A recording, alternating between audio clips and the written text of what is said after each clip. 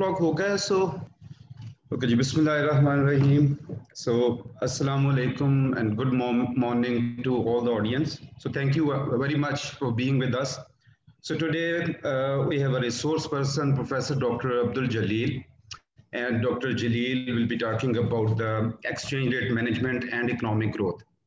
So let me give you a brief introduction of Dr. Jalil.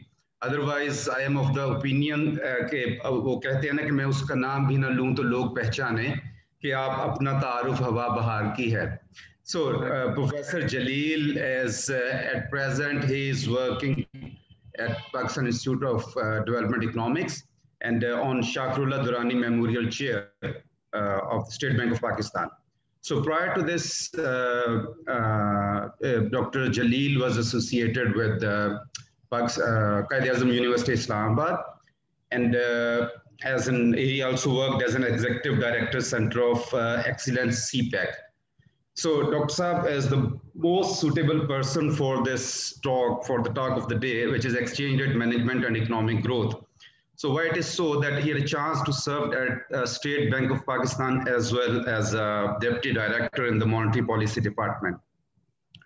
So we all are aware about the fact that apart from other certain factors, including interest rate and inflation, this exchange rate is also one of the most important determinant of a country's relative level of economic health.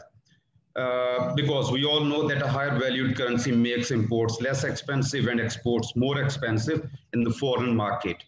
So today, Dr. Saab will cover a brief history of the exchange rate management in Pakistan, and he'll also try to explain, assess the exchange rate performance and its impact on the economic activities. And finally, I would love if Dr. Saab suggests what is the way forward. And I have a request for the participants that it would be great convenience for us that you might have certain questions. So my request is that you can send all your questions to me via using the chat option. And by the end of the session, I'll ask the questions from Dr. Jalil on your behalf.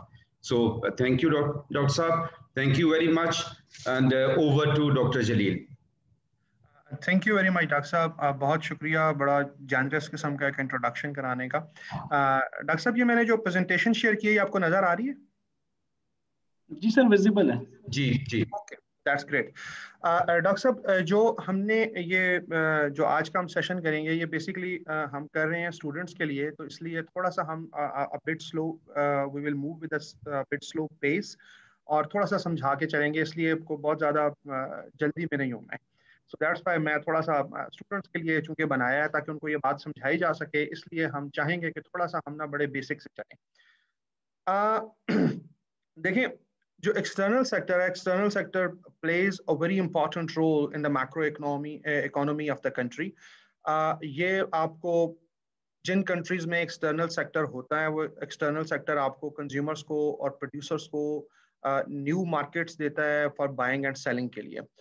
और दूसरी बात important ये है कि ये जिस तरह किताब कहती है या लिटरेचर कहता है कि ये टेक्नोलॉजी ट्रांसफर के लिए बहुत इंपॉर्टेंट है. अगर आपका दूसरी दुनिया के साथ अगर आपका कोई रिलेशनशिप डेवलप हुआ पड़ा है, अगर आपका एक्सटर्नल सेक्टर, अगर आप दुनिया के साथ कनेक्टेड नहीं है, तो आप एक developing low level equilibrium trap में आप सेट हो जाते हैं और आप ग्रो नहीं कर सकते. लेकिन अगर आप एक एक्सटर्नल सेक्टर में मौजूद होते हैं, तो एक्सटर्नल सेक्टर में मौजूद होने के बाद आप कंपैरिजन करते हैं दूसरी कंट्रीज के साथ कि आपका जो कंट्री है दूसरे कंट्री के मुकाबले में कितना अच्छा है या कितना बुरा है, या आपका एक्सटर्नल सेक्टर दूसरे कंट्री के मुकाबले में कितना अच्छा है या कितना बुरा है. अब जो एक्सचेंज रेट है एक्सटर्नल सेक्टर के होते हुए, एक्सचेंज रेट बेसिकली रिफ्लेक्ट करता है इस रिलेटिव परफॉर्मेंस को. हम एक हमारे ज़हन में, एक दिमाग में एक बात बैठी हुई है कि जिस कंट्री का एक्सचेंज रेट ज़रा अच्छा होगा, अप्रिशिएटेड होगा, वो दूसरे कंट्री के मुकाबले में ज़रा बेहतर परफॉर्म कर रहा होगा, और जिस कंट्री का एक्सचेंज रेट डेप्रिशिएटेड होगा, वो अच्छा नहीं होगा, वो ज़रा बेहतर परफॉर्म नहीं कर रहा होगा. अच्छा, लेकिन अब ये बात उन कंट्रीज के लिए है जहां पे आपका एक्सचेंज रेट एक ऐसी मार्केट में डिटरमिन होता है कि जो कि बिल्कुल एक फ्री मार्केट हो, फ्री फ्लोट एक्सचेंज रेट जिसे हम कहते हैं, कि बिल्कुल मार्केट आपको डिटरमिन कर रही हो, बीच में गवर्नमेंट का या सेंट्रल बैंक का कोई रोल ना हो, कि सेंट्रल बैंक उसको कोई डायरेक्ट करता हो या उसको गवर्नमेंट कोई डायरेक्ट करती हो। ये बात उसके लिए सेट उसके लिए है कि आपका जो एक्सचेंज रेट है वो बेसिकली रिफ्लेक्ट कर रहा होता है आपकी एक्सटर्नल सेक्टर के प्रेशर्स को, वो चाहे अच्छे प्रेशर्स हैं चाहे बुरे प्रेशर्स हैं। IMF की रिपोर्ट एक कहती है कि दुनिया में तकरीबन 29 कंट्रीज ऐसे हैं जहां पे एक्सचेंज रेट आपका एक फ्री फ्लोट एक्सचेंज रेट है, या यहाँ पे एक्सचेंज रेट मार्केट आपकी बड़ी फ्लेक्सिबल है, और फ्लेक्सिबल एक्सचेंज रेट है वो सिर्फ मार्केट ही उसको डिटरमिन कर रही होती है, बीच में सेंट्रल बैंक का या गवर्नमेंट का कोई रोल नहीं होता। बाकी जितनी भी दुनिया है, बाकी जो पौने 200 कंट्रीज हैं, उसमें अमूमन managed float exchange rate regime चल रही होती है। अच्छा, अब ये जो managed float exchange rate regime है, ये आपका एक ट्रू रिप्रेजेंटेटिव नहीं होता यहाँ का एक्सचेंज रेट आपके एक्सटर्नल सेक्टर को। जो एक्सचेंज रेट है बेसिकली वो सिर्फ वो वाला पार्ट शो रहा होता है जिसको स्टेट बैंक जिसको सेंट्रल बैंक डायरेक्टली या इनडायरेक्टली जिसको मैनेज नहीं कर रहा होता है, जो कि अनमैनेज्ड पार्ट होता है। ये जो मैं बात लफ्ज इस्तेमाल कर रहा हूँ अनमैनेज्ड, इसको मैं थोड़ा सा एक दो स्लाइड्स के बाद जाके मैं थोड़ा सा आपको बताऊंगा कि ये अनमैनेज्ड मैं किसे कह रहा हूँ। तो वो बेसिकली वो जो एक अनमैनेज्ड पार्ट होता है वो एक्सचेंज रेट उस चीज को शो कर रहा होता है। जो मैनेज होता है वो तो सेंट्रल बैंक ने या कंट्री ने अपने ऊपर ले लिया ना। इसका मतलब ये हुआ कि जो एक्सचेंज रेट है ये सिर्फ हमारे यहाँ जो एक मैनेज्ड एक्सचेंज रेट रजीम है, यहाँ पे एक्सचेंज रेट एक क्लियरली डिपिक्शन नहीं है आपके एक्सचेंज मार्केट प्रेशर्स का। सेंट्रल बैंक इंटरवीन करते हैं मार्केट में, सेंट्रल बैंक इंटरवीन करने के बाद उसको एक्सचेंज रेट को या ओवर वैल्यू रखते हैं या अंडर वैल्यू रखते हैं। अब हमने यहाँ पे तीन बातें की हैं। एक हमने बात की है कि सेंट्रल बैंक इंटरवीन करता है और एक्सचेंज रेट को ओवर वैल्यू रखा जाता है या एक्सचेंज रेट को अंडर वैल्यू रखा जाता है। ठीक है, इस बात का मतलब क्या है? इस बात का मतलब यह है, एक इक्विलिब्रियम एक्सचेंज रेट है जो कि मार्केट में होना चाहिए, जो कि आपके जो जिसको मैक्रो इकोनॉमिक फंडामेंटल्स जिसको बता रहे हैं कि ये एक्सचेंज रेट मार्केट में होना चाहिए। मतलब कि अगर वो डिमांड और सप्लाई या इजीली मार्केट खुद ब खुद वर्क कर रही है, और मिसाल के तौर पे कि आज हम कहते हैं कि पाकिस्तान का एक्सटर्नल सेक्टर खराब है या अच्छा है, अगर अच्छा है पाकिस्तान का एक्सटर्नल सेक्टर तो आपका रुपया अप्रिशिएट होना चाहिए, और अगर खराब है तो फिर डेप्रिशिएट होना चाहिए, और इसको मार्केट डिटरमिन करे, इसको सेंट्रल बैंक या इसको गवर्नमेंट डिटरमिन ना करे। एक तो ये एक्सचेंज रेट है जो जिसको हम कह रहे होते हैं कि यार ये इक्विलिब्रियम एक्सचेंज रेट है, और एक वो एक्सचेंज रेट है जो कि आपका प्रिवेल कर रहा होता है। इन दोनों के दरमियान एक डिफरेंस होता है, इस डिफरेंस को बेसिकली हम एक्सचेंज रेट मिस अलाइनमेंट कहते हैं। ये जो एक्सचेंज रेट मिस अलाइनमेंट है ये बेसिकली जितनी ज्यादा होगी ये इनकंसिस्टेंसी शो करेगी आपकी मैक्रो इकोनॉमिक जो फंडामेंटल्स है आपके कंट्री के और आपकी जो प्रिवेलिंग एक्सचेंज रेट है। अब स्टेट बैंक कर अब सेंट्रल बैंक कर क्या सकता है? सेंट्रल बैंक कर ये सकता है कि या तो एक्सचेंज रेट को ओवर वैल्यू रखेगा या अंडर वैल्यू रखेगा। अब मैकेनिज्म क्या है इसको ओवर वैल्यू या अंडर वैल्यू रखने का? मैकेनिज्म ये है कि जिस वक्त सेंट्रल बैंक ये देखता है कि मार्केट में आपके जो लोकल करेंसी है उसके ऊपर प्रेशर है, इसका मतलब ये होगा कि जो फॉरेन करेंसी है उसकी डिमांड ज्यादा है, जो लोकल करेंसी है उसकी सप्लाई ज्यादा है, तो वो क्या करेगा कि वो फॉरेन करेंसी मार्केट में सेल करना शुरू कर देगा। जब वो मार्केट में सेल करेगा, अगर फॉरेन करेंसी की डिमांड जो हम फर्ज कर लेते हैं कि ये डॉलर है हमारे केस में, अगर डॉलर की डिमांड ज्यादा है और अगर तो होगा क्या कि डॉलर का रेट बढ़ेगा, यानी कि 150 रुपए का डॉलर था तो 160 रुपए 170 रुपए डॉलर को होना चाहिए मार्केट के ऊपर। तो अब स्टेट बैंक यहाँ पे सेंट्रल बैंक यहाँ पे क्या करता है कि यहाँ पे सेंट्रल बैंक डॉलर सेल करना शुरू करता है। जब डॉलर सेल करेगा तो वो जो रेट 150 से बढ़ के 160 रुपए होना चाहिए था वो नहीं होता, बल्कि स्टेट बैंक सेंट्रल बैंक की इस एक्टिविटी की वजह से ये 150 रुपए पे दोबारा सेटल हो जाता है। ये जो डॉलर सेल किया है सेंट्रल बैंक ने अपने रिजर्व्स के साथ, उसके पास जो डॉलर पड़े हुए थे वो जो मार्केट में सेल किए हैं और उसके अगेंस्ट उसने लोकल करेंसी पाकिस्तानी रुपया खरीद लिया है, तो इसे हम कह रहे होते हैं कि ये सेंट्रल बैंक की डायरेक्ट इंटरवेंशन है कि उसने डॉलर सेल किया है और लोकल करेंसी परचेज किया।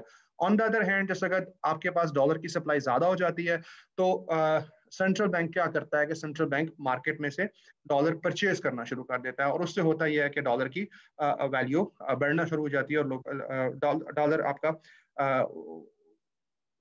आपकी जो लोकल करेंसी उसकी वैल्यू बढ़ना शुरू हो जाती है। अगर आपका डॉलर 150 रुपए का है और 150 रुपए का होना चाहिए था, इसे कहते हैं कि ये इक्विलिब्रियम एक्सचेंज रेट है। लेकिन अगर डॉलर आपका 170 रुपए होना चाहिए था, लेकिन आज की डेट में ये 158 रुपए का है, तो इसे कहते हैं कि आपने अपने रुपए को ओवर वैल्यू रखा हुआ है। कि एक्चुअली उसकी वैल्यू 170 रुपए बनती है मार्केट में, लेकिन आपने इस वक्त अपने रुपए को 158 पे फिक्स किया हुआ है, 158 पे आप उसको मैनेज कर रहे हैं, तो इसका मतलब है कि आपने लोकल करेंसी को ओवर वैल्यू किया हुआ है। लेकिन अगर मार्केट में उसकी वैल्यू 160 रुपए बनती है, और अगर आप वो 170 रुपए मार्केट में इस वक्त बिक रहा है या खरीदा जा रहा है डॉलर, तो इसका मतलब है कि आपने अपने करेंसी को अंडर वैल्यू रखा हुआ है। अब लिटरेचर ये कहता है कि जहां पे करेंसी ओवर वैल्यूड होगी, वहां पे आप बेसिकली क्या कर रहे होते हैं कि इंपोर्ट्स को, जिस तरह अभी डॉक्टर बाबर साहब ने बताया कि आप इंपोर्ट्स को अट्रैक्टिव बना रहे होते हैं, एक्सपोर्ट्स को आप मुश्किल बना रहे होते हैं, और अगर अंडर वैल्यू होगा तो आपकी एक्सपोर्ट सस्ती हो रही होती हैं और इंपोर्ट्स आपकी महंगी हो रही होती हैं, और आपका कंट्री एक बेहतर करंट अकाउंट की तरफ जा रहा होता है। ये बेसिकली एक दो चार डेफिनेशन थी जो कि हमने इसी स्टेज पे आपको कन्वे करती हैं। देखें, अब सेंट्रल बैंक इंटरव्यून करता क्यों है? हम जिस तरह भी हमने ये कहा है ना कि डॉलर 150 रुपए का होना चाहिए था, बजाय थ्योरी ये कहती है कि अगर महंगा हो जाता है या फॉरेन करेंसी महंगी हो जाती है, तो हमारा अगर करेंसी अंडर वैल्यू हो जाती है तो वो हमें एक्सपोर्ट्स को बढ़ाने में ज़्यादा हेल्प करेगा और इम्पोर्ट्स को कम करने में हेल्प करेगा, करंट अकाउंट हमारा बेहतर हो जाएगा और हमारा इकॉनमी एक ग्रोथ की तरफ, एक अच्छे पाथ की तरफ चलना शुरू हो जाएगा। बेसिकली इसके पीछे जो एक दिमाग काम कर रहा होता है वो बेसिकली पॉलिटिकल रीजंस हैं, कि एक बड़ा मैसेज जाता है कि जी देखें जी रुपया डेप्रिशिएट हो रहा है, कि अगर आप करेंसी को अंडर वैल्यू रखते हैं तो एक बड़ा वो आता है, बात आती है पॉलिटिकली, एक हिट पड़ती है डेवलपिंग किसी भी कंट्री में पर्टिकुलरली, लेकिन डेवलपिंग कंट्री में इसको ज़रा ज़्यादा माइंड किया जाता है कि जी आपका देखें करेंसी जो है ना वो डेप्रिशिएट हो रही है और मुसलसल डेप्रिशिएट होती चली जा रही है, और इसलिए आप इस करेंसी को ओवर वैल्यू रखते हैं। और ये इस ओवर वैल्यू रखने के लिए ये कंट्रीज मुसलसल इंटरवीन कर रहे होते हैं, और जो मुसलसल इंटरवीन कर रहे होते हैं ये उस वक्त तक इंटरवीन करते चले जाते हैं जब तक इनके पास इतनी स्पेस होती है, इनके पास इतने फॉरेन एक्सचेंज रिजर्व्स पड़े होते हैं कि जब तक वो कर सकते हैं। तो इसका मतलब ये हुआ कि जो हमारी ओवर वैल्यूएशन है ये एक हाईली अनसस्टेनेबल पार्ट है, इसलिए कि जो डेवलपिंग कंट्रीज होते हैं, अगर आपके पास पागलों की तरह डॉलर आ रहे हैं और बेतहाशा डॉलर हैं और बिलियंस डॉलर्स पड़े हुए हैं और आपको कोई परवाह नहीं है, फिर तो आप इसको फिक्स एक्सचेंज रेट पे रख लें, कोई प्रॉब्लम नहीं है, क्या मसला है। अगर आप इसको अंडर वैल्यू रखें, ओवर वैल्यू रखें, if you don't need the dollars then there is no issue.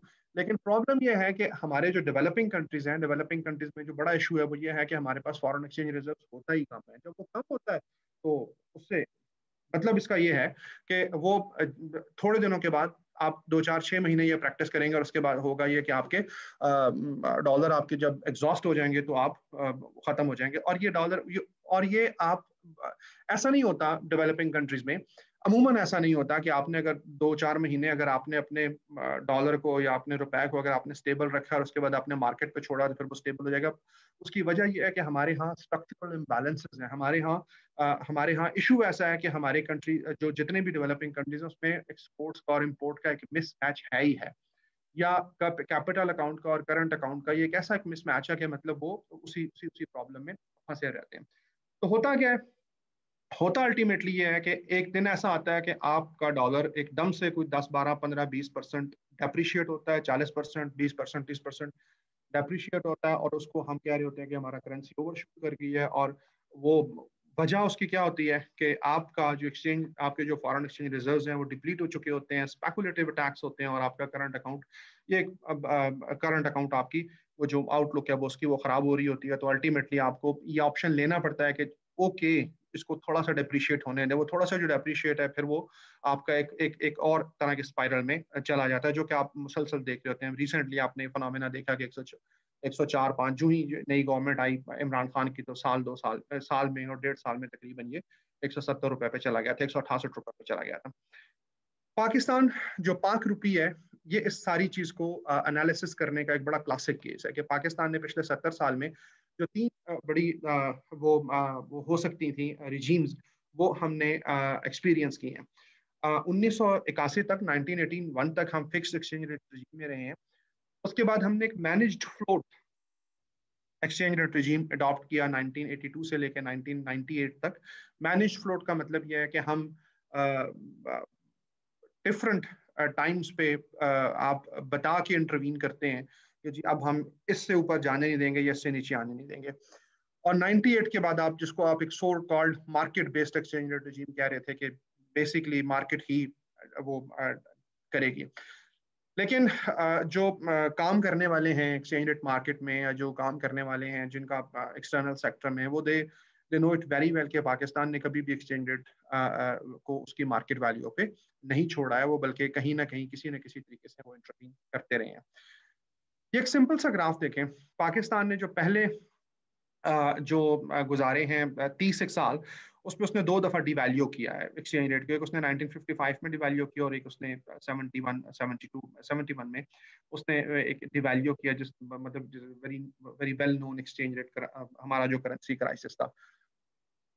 Fixed exchange rate regime रखने का मतलब क्या है? फिक्स्ड, जिस तरह भी हमने कहा कि जिस वक्त भी मार्केट में ऐसा प्रेशर आएगा, ऐसी चीज आएगी कि आपका एक्सचेंज रेट डेप्रिशिएट होना चाहिए था, तो आपने अपने डॉलर मार्केट में सेल करके अपने डॉलर अपने स्टेट बैंक ने या सेंट्रल बैंक ने अपने मार्केट डॉक्टर उसमें इंटरवीन करके उसने उस एक्सचेंज रेट को वहीं पे रखे। जिसका मतलब यह है कि आपने इस लॉन्गर टर्म पीरियड में बहुत सारा जो एक्सचेंज रेट जो अपने रिजर्व्स थे वो आपने मार्केट में उसको थ्रू डॉलर्स आपने इंटरवेंशन करी और बहुत सारे डॉलर आपने सेल किया। और जो जहां कहीं भी, मतलब अभी आप अगर कभी ये जो कंट्रीज आज भी जहां कहीं भी फिक्स्ड एक्सचेंज रेट रजीम है मौजूद है, वहां पे इसी तरह से हो रहा है, और वो अपने बेतहाशा डॉलर्स वो अपने फॉरेन एक्सचेंज रिजर्व वो अपने मार्केट में वो दे रहे होते हैं। दूसरी एक्सचेंज रेट जो रजीम है जिसको हम 1982 से 1998 तक कहते हैं, वो 10 रुपए का डॉलर था 1981 में। हमने तकरीबन कोई 18 सालों में हम 10 रुपए से डेप्रिशिएट होते होते होते हम तकरीबन 45 रुपए तक आए। यानी कि हमने इसमें हमने ये कहा जी कि हमने मैनेज्ड फ्लोट रखा है कि जहाँ पे ज़रूरत पड़ती है वहाँ पे उसको डेप्रिशिएट करने की तो हमने डेप्रिशिएट होने दी, और जहाँ पे ज़रूरत नहीं पड़ती वहाँ पे हमने उसको होने दिया। लेकिन अगर हम मंथली डेटा इसका प्लॉट करें, इसकी एवरेज लें, तो जो अरिथमेटिक मीन है वो ये बताती है कि यार कि हमारा जो रुपया है वो तकरीबन 0.75% डेप्रिशिएट हुआ है मंथली।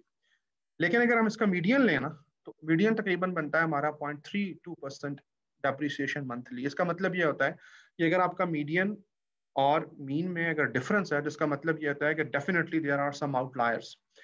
यानी कि मीडियन आपकी मिडिल वैल्यू होगी ना, तो इसका मतलब है कि आपके इस टेल पे और दूसरे लेफ्ट वाली टेल पे और एंड वाली टेल पे कुछ बड़ी बड़ी वैल्यू पड़ी हुई है। इसका एक सिंपल सा मतलब ये था, मतलब ये है कि आप बहुत रिलक्टेंट हैं आपने कि इसको आप उसको डेप्रिशिएट होने दें।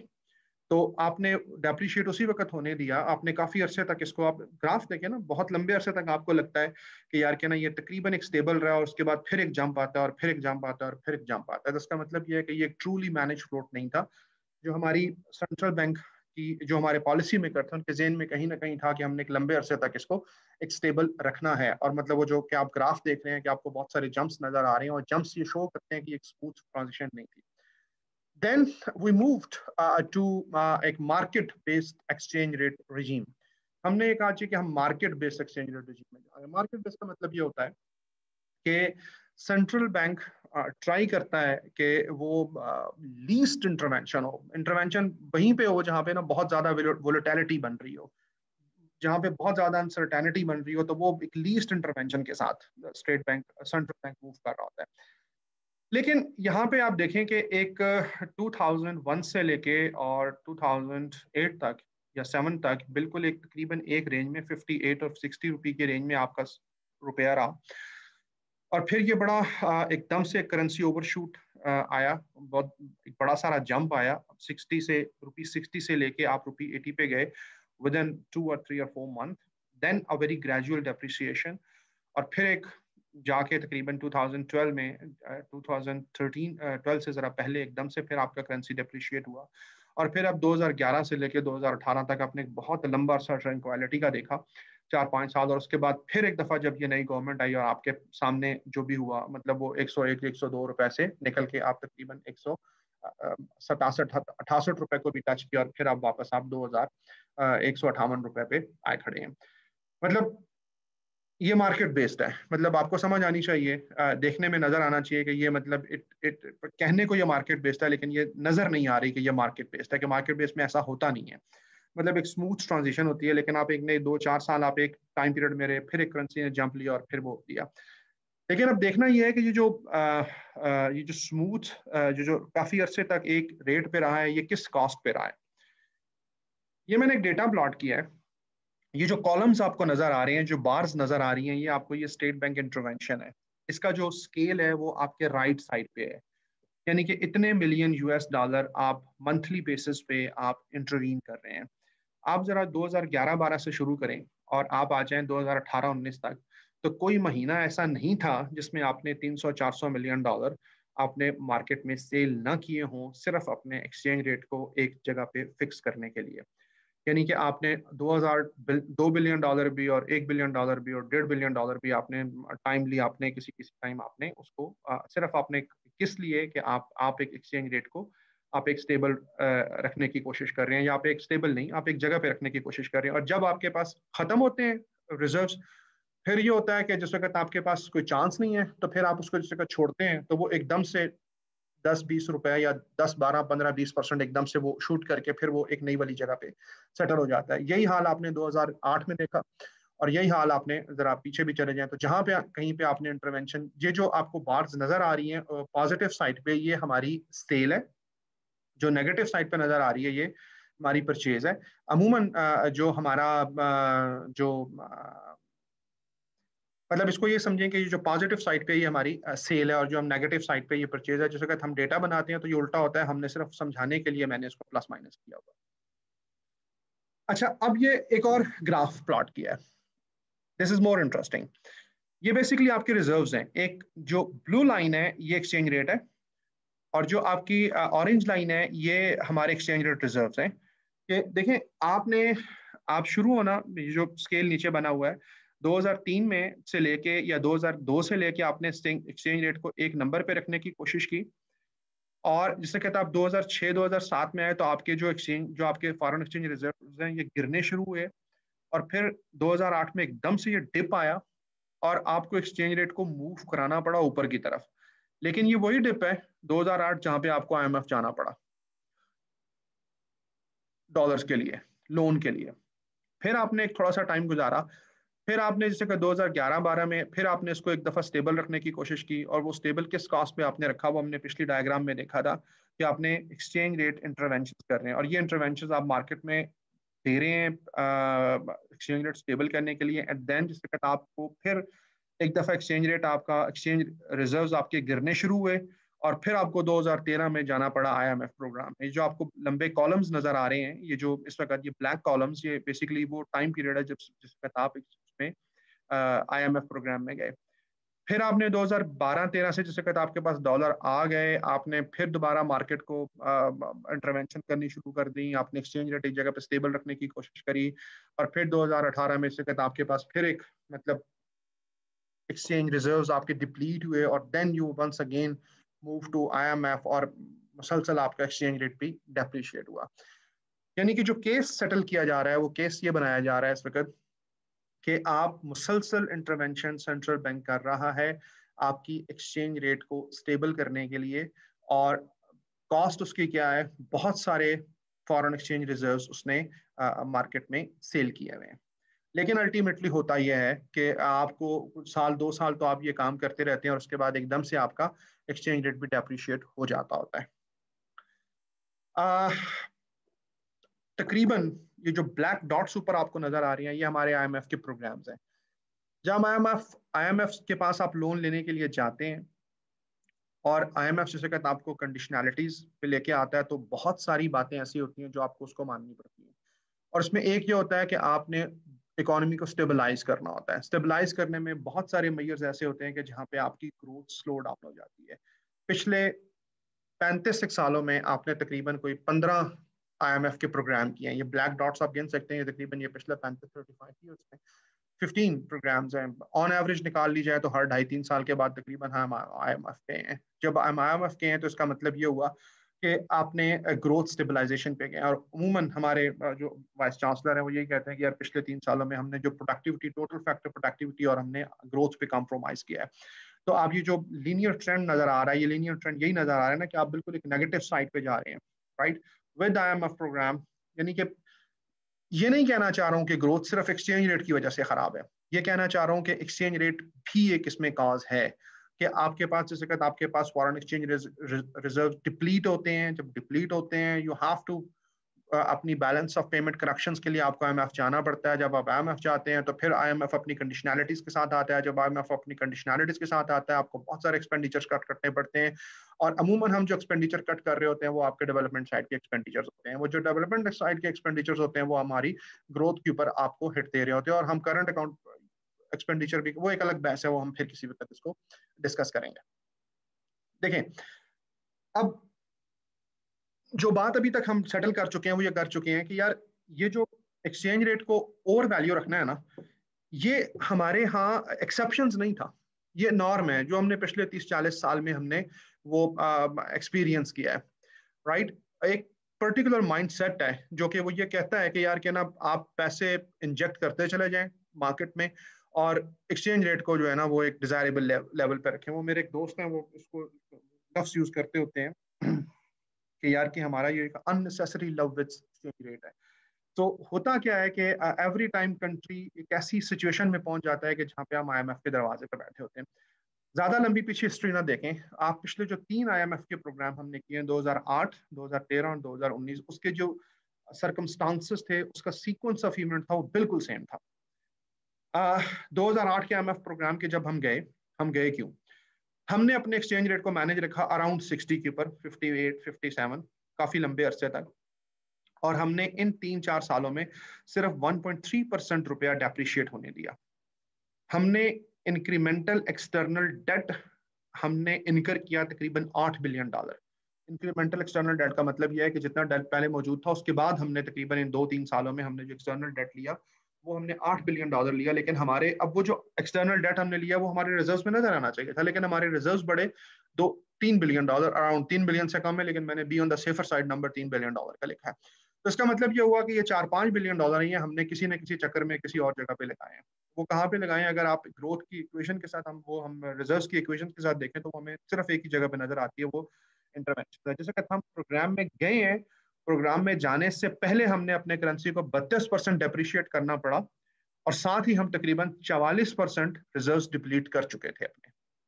यानी कि आपने 3 सालों के अंदर 2.5 से 3, 2005, 6, 7, 3 सालों में आपने करेंसी डेप्रिशिएट होने दी 1.3%।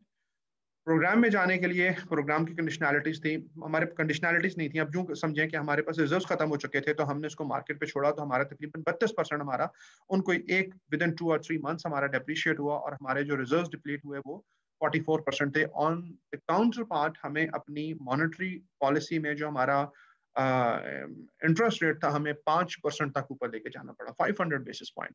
जिससे कहते आप जानते हैं कि आपका जो इंटरेस्ट रेट बढ़ता है तो उससे आपकी इन्वेस्टमेंट कंप्रोमाइज होती है। जब इन्वेस्टमेंट कंप्रोमाइज होती है तो आपकी अल्टीमेटली आपकी ग्रोथ कम हो रही होती है। यानी कि हमने डेट भी इनकर करा, हमने रुपया भी डेप्रिशिएट करा और हमने रिजर्व्स भी डिप्लीट कराए और हमने इंटरेस्ट रेट भी इंक्रीज करा और हमने उसकी थ्रू हमने इन्वेस्टमेंट के ऊपर भी हिट खाई और फैक्टर प्रोडक्टिविटी के ऊपर भी हिट खाई। फिर आया 2013 का प्रोग्राम। हमने 2013 के प्रोग्राम में अपने एक्सचेंज रेट को मैनेज करने की कोशिश की, तकरीबन 87 रुपए के आगे पीछे। हमने 2010, 11, 12, 3 सालों में रुपया डेप्रिशिएट होने दिया 1.7%, राइट। हमने जो इंक्रीमेंटल डेट इनकर किया वो तकरीबन $6 बिलियन था और लेकिन हमारे रिजर्व्स गिर चुके थे $2 बिलियन से, राइट। और हम जिस वक्त अप्रोच किया हमने उसको IMF को, तो उस वक्त हमारे जो करेंसी को हमें 15% डेप्रिशिएट करना पड़ा और हमारे रिजर्व्स डिक्लाइन हो चुके थे 40% तक। और मॉनेटरी पॉलिसी से हमने इंटरवीन किया विद 100 बेसिस पॉइंट।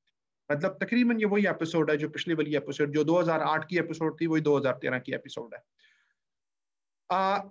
2018 के एपिसोड देखें, आपने डॉलर को मैनेज करने की कोशिश की 104 रुपए के ऊपर। आपने 2015, 16, 17 3 सालों में आपने एक्सचेंज रेट को डेप्रिशिएट होने दिया 3.5%, राइट। इंक्रीमेंटल डेट आपने इनकर किया तकरीबन 18 से 19 बिलियन डॉलर, लेकिन आपके जो रिजर्व्स हैं वो सिर्फ 1.5 बिलियन डॉलर बढ़े। बाकी पैसा किधर गया? बाकी आपने एक्सचेंज रेट, आपने एक्सचेंज फॉरेन एक्सचेंज मार्केट में आपने इंटरवीन किया। जैसे कहता आप IMF के प्रोग्राम में गए, आपको करेंसी को डेप्रिशिएट करना पड़ा 26%, 104 रुपए से डेप्रिशिएट होकर 130, 126, 127 रुपए डॉलर हुआ था, और आपके रिजर्व्स डिक्लाइन हुए 32%, और आपको मॉनेटरी पॉलिसी से आपको इंटरवीन करना पड़ा तकरीबन 475 बेसिस पॉइंट, 500 बिलियन, 4.75%। कहने का मतलब ये है कि आप का एक टिपिकल माइंडसेट है जो कि आप एक जगह पे एक्सचेंज रेट को वो करना चाह रहे होते हैं, स्टेबल करना चाह रहे होते हैं। अभी तक हमने जो किया वो ये हमने ये किया कि पाकिस्तान ने मार्केट वैल्यू के ऊपर एक्सचेंज रेट को नहीं छोड़ा है। पाकिस्तान स्टेट बैंक ने मुसलसल इंटरवेंशन करी है एक्सचेंज रेट मार्केट में, राइट, और उससे हमने हिट खाई है अपने एक्सटर्नल सेक्टर के ऊपर, उसके ऊपर हमने हिट खाई है अपने बैलेंस ऑफ पेमेंट क्राइसिस के ऊपर, और जो बैलेंस ऑफ पेमेंट का क्राइसिस था तो we have to approach to IMF। अगर आप इसको जरा ज्यादा बेहतर अंदाज में समझना चाहते हैं तो हमारे रिसेंटली 3-4 नॉलेज ब्रीफ हैं वाइट की वेबसाइट के ऊपर, एक्सचेंज रेट के ऊपर है, करेंसी क्राइसिस के ऊपर है।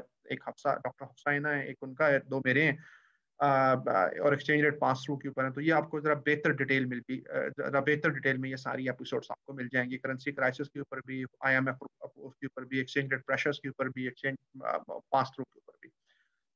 देखिए ये तो हमने कर लिया ना, हमने कहा एक हमने करबलाई माहौल बना के आपको बता दिया कि देखें जी कि ये हालात ऐसे, वो हमने बहुत सारे डॉलर मार्केट को पिला दिए, और हमने एक्सचेंज रेट हमने वो स्टेबल किया हुआ था, और ये किया हुआ था, और वो किया था। एक्चुअली इम्पैक्ट क्या पड़ा इकोनॉमी के ऊपर? क्या इससे कोई बेहतर इम्पैक्ट हुआ? अगर होता है ना, समटाइम्स ऐसे होता है कि यार लेट्स सी कि अगर चले, हमने डॉलर होते किस लिए हैं? इसीलिए होते हैं ना कि इकोनॉमी की बेहतर के लिए होती है। अगर इकोनॉमी बेहतर हुई है तो क्या इशू है? कोई प्रॉब्लम नहीं है। लेकिन अगर इकोनॉमी बेहतर नहीं हुई है, अगर उससे कोई और चीज खराब हुई है, तो मतलब फिर हमने ये है कि हमने हमने डुअल मिस्टेक करी है। समझने के लिए हमने सिर्फ ये किया है कि हमने ना बहुत सारे इंडिकेटर्स लिए जा सकते हैं, लेकिन हमने सिर्फ 2 इंडिकेटर लिए हैं बड़े, और एक हमने उसके बाद अपना हमने एक्सचेंज रेट मिसअलाइनमेंट हमने कैलकुलेट किया।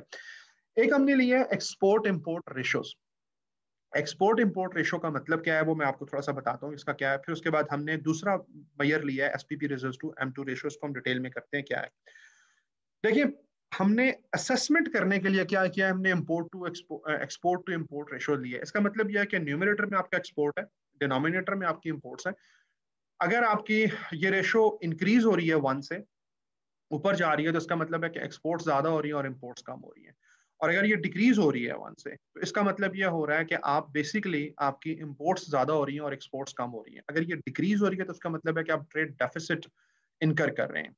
यूं कह लें कि आपने कोई ऐसी पॉलिसी अपना रखी है कि जिससे आपका जो इंपोर्ट्स हैं वो सब्सिडाइज्ड हो रही हैं, लोग ज्यादा इंपोर्ट कर रहे हैं और एक्सपोर्ट्स पहले से कम कर रहे हैं। मतलब इसका बेहतर, इसका इम्प्रूव होना, इस रेशो का ऊपर 1 से ऊपर की तरफ जाना, ये शो करेगा कि ये आपकी इकोनॉमी बेहतर हुई है। और अगर ये पहले से कम हो रही है तो इसका मतलब ये हुआ कि आपकी इकोनॉमी पहले से, आपका एक्सटर्नल सेक्टर या ट्रेड डेफिसिट आपका खराब हो रहा है। देखिए ये 2 साइमल्टेनियस ग्राफ मैंने प्लॉट किए।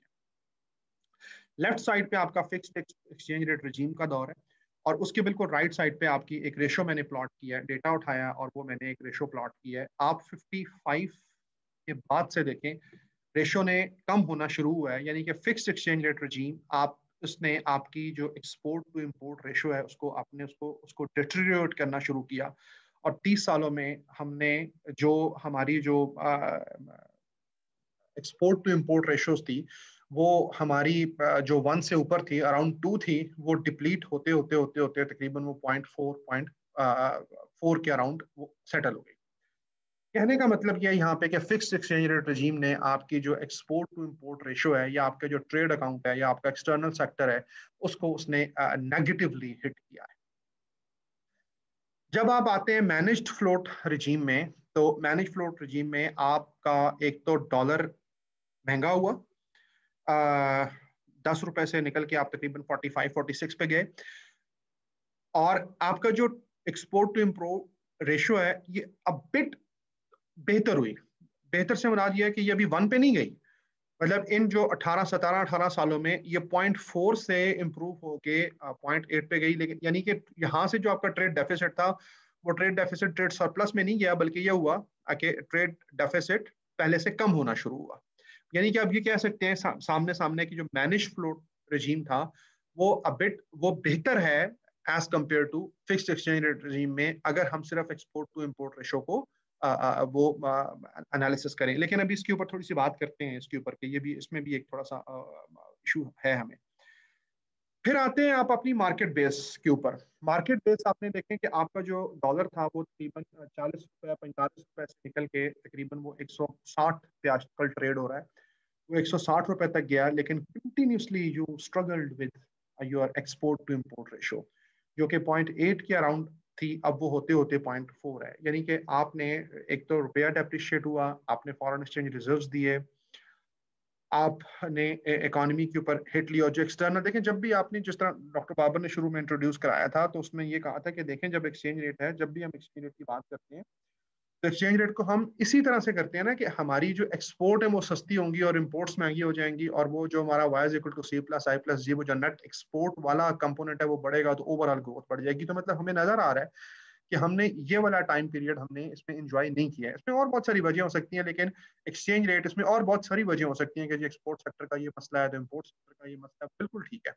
लेकिन कंपिटिटिवनेस का भी मसला है, एक्सचेंज रेट भी कुछ ना कुछ data is speaking that there is some problem कि ये भी एक इशू है हमारे पास। देखिए एक और रेशो है उसको भी देख लेते हैं। ये है कि reserves to base money ratio M nought, reserves to SBP, reserves to M nought. SBP reserve, इसका मतलब ये होगा कि अगर अगर आपके रिजर्व्स बढ़ रहे हैं, अगर आपकी ये रेशो बढ़ रही है तो इसका मतलब है कि आपके पास फॉरेन एक्सचेंज रिजर्व्स बढ़ रहा है, या जो आपने करेंसी प्रिंट करनी है उसके मुकाबले में आपके पास फॉरेन एक्सचेंज रिजर्व ज्यादा है। और अगर ये डिप्लीट हो रही है तो इसका मतलब ये हुआ कि आपके पास फॉरेन एक्सचेंज रिजर्व्स कम है, लेकिन आपने उसके मुकाबले में करेंसी ज्यादा इशू कर रखी है। जिस वक्त ये रेशो गिर रही होती है नीचे की तरफ तो इसका मतलब ये होता है कि आपका जो बैलेंस ऑफ पेमेंट है वो ज्यादा स्ट्रेंथन नहीं है, वो आप बैलेंस ऑफ पेमेंट के ऊपर आप स्ट्रेस ले रहे हैं। स्ट्रेस का मतलब यही है कि आपके पास जो फॉरेन एक्सचेंज रिजर्व्स हैं वो आपके पहले से गिर रहे हैं। वो जो हमने मैनेज्ड फ्लोट वाला देखा था ना, जहां पे हमने कहा था कि देखें जी हमारी जो हमारी एक्सपोर्ट टू इम्पोर्ट रेशो बढ़ रही है, बेहतर हुई है, साइमल्टेनियसली ये हुआ है कि उसी अगर टाइम पीरियड को अगर आप प्लॉट करें तो आपका जो एसपीपी रिजर्व्स है और जो मनी है मतलब वो गिरी है। मतलब वो कोई और वजह हो सकती है जिससे आपकी एक्सपोर्ट या इम्पोर्ट बढ़ी होंगी, लेकिन आपने हिट खाई है अपनी एक्सचेंज रेट रिजर्व्स के ऊपर भी। और ये बिल्कुल वही टाइम है, अगर आपको याद हो कि यहाँ पे हमारे तकरीबन को ना हमने इन 5-4 सालों में 6 सालों में बल्कि 8-10 सालों में हमने IMF के तकरीबन को 7-8 प्लान वो प्रोग्राम किए थे। और ये ग्राफ है, इस ग्राफ में 3 मेजर ग्राफ्स हैं। एक तो एक्सचेंज रेट का ग्राफ है, एक एक्सपोर्ट टू इम्पोर्ट रेशो का ग्राफ है, और एक एसपीपी रिजर्व्स और एम नॉट का ग्राफ है। मतलब दोनों रेशोज नेगेटिव की तरफ हैं, मतलब कि आपने ट्रेड सेक्टर जो आपका ट्रेड डेफिसिट है वहां भी आपने हिट खाई, आपने जो बैलेंस ऑफ पेमेंट है वहां भी आपने प्रेशर बर्दाश्त किया, और आपने एक्सचेंज रेट को डेप्रीशिएट जो कि 40-45 रुपए पे था वहां से आपने उसको डेप्रीशिएट भी होने दिया, और वो डेप्रीशिएट भी हुआ। मतलब कहने का ये है कि जो आपने मुसलसल इंटरवेंशन करी है एक जगह के ऊपर एक्सचेंज रेट को स्टेबल करने के लिए, दैट वाज नॉट अपेरेंटली एक गुड पॉलिसी नजर नहीं आ रही थी। ये वो बात है, वो जो टेक अवे है जो मैं हम कर चुके हैं हम कि ये हम इन क्राइसिस में हम फंसे हुए थे। देखिए तीसरा स्टेप ये है कि हमने खुद मिसअलाइनमेंट कैलकुलेट की है कि एक्सचेंज रेट में ओवर मिसअलाइनमेंट है कितनी। देखिए जो हमने ये पहले बात किया है कि इक्विलिब्रियम एक्सचेंज रेट और प्रिवेलिंग एक्सचेंज रेट के दरमियान जो डिफरेंस है वो मिसअलाइनमेंट है। लेकिन यहाँ पे ये बात याद रखें कि इक्विलिब्रियम एक्सचेंज रेट कैलकुलेट करना एक सीधा सीधा काम नहीं है कि मैं ये कैलकुलेट कर लूँ कि यार कि ये आज इतना एक्सचेंज रेट होना चाहिए था।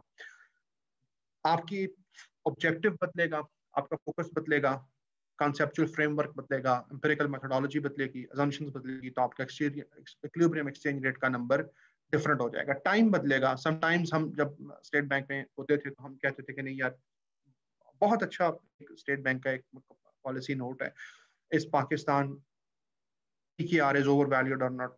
I think Asma Khalid, madam Asma Khalid का बड़ा अच्छा वो वाला है। तो वो मतलब कहने का मतलब ये है कि बहुत ऐसा नहीं है कि मतलब कि हम सब मिलके एक इक्विलिब्रियम एक्सचेंज रेट निकालेंगे तो वो एक ही नंबर आएगा, नहीं। वो with sample to sample, methodology to methodology, time to time, definition to definition वो चेंज होगा। कुछ जो इक्विलिब्रियम एक्सचेंज रेट हैं वो मॉडल बेस्ड होते हैं, कुछ इंडिपेंडेंट होते हैं। मतलब ये हमें देखना पड़ता है कि बेसिकली हम किसको, क्या हमारा मेन ऑब्जेक्टिव हमारा क्या है, हम किस लिए इक्विलिब्रियम एक्सचेंज रेट कैलकुलेट कर रहे हैं, राइट। लेकिन बड़ा कंप्रीहेंसिव लिटरेचर है।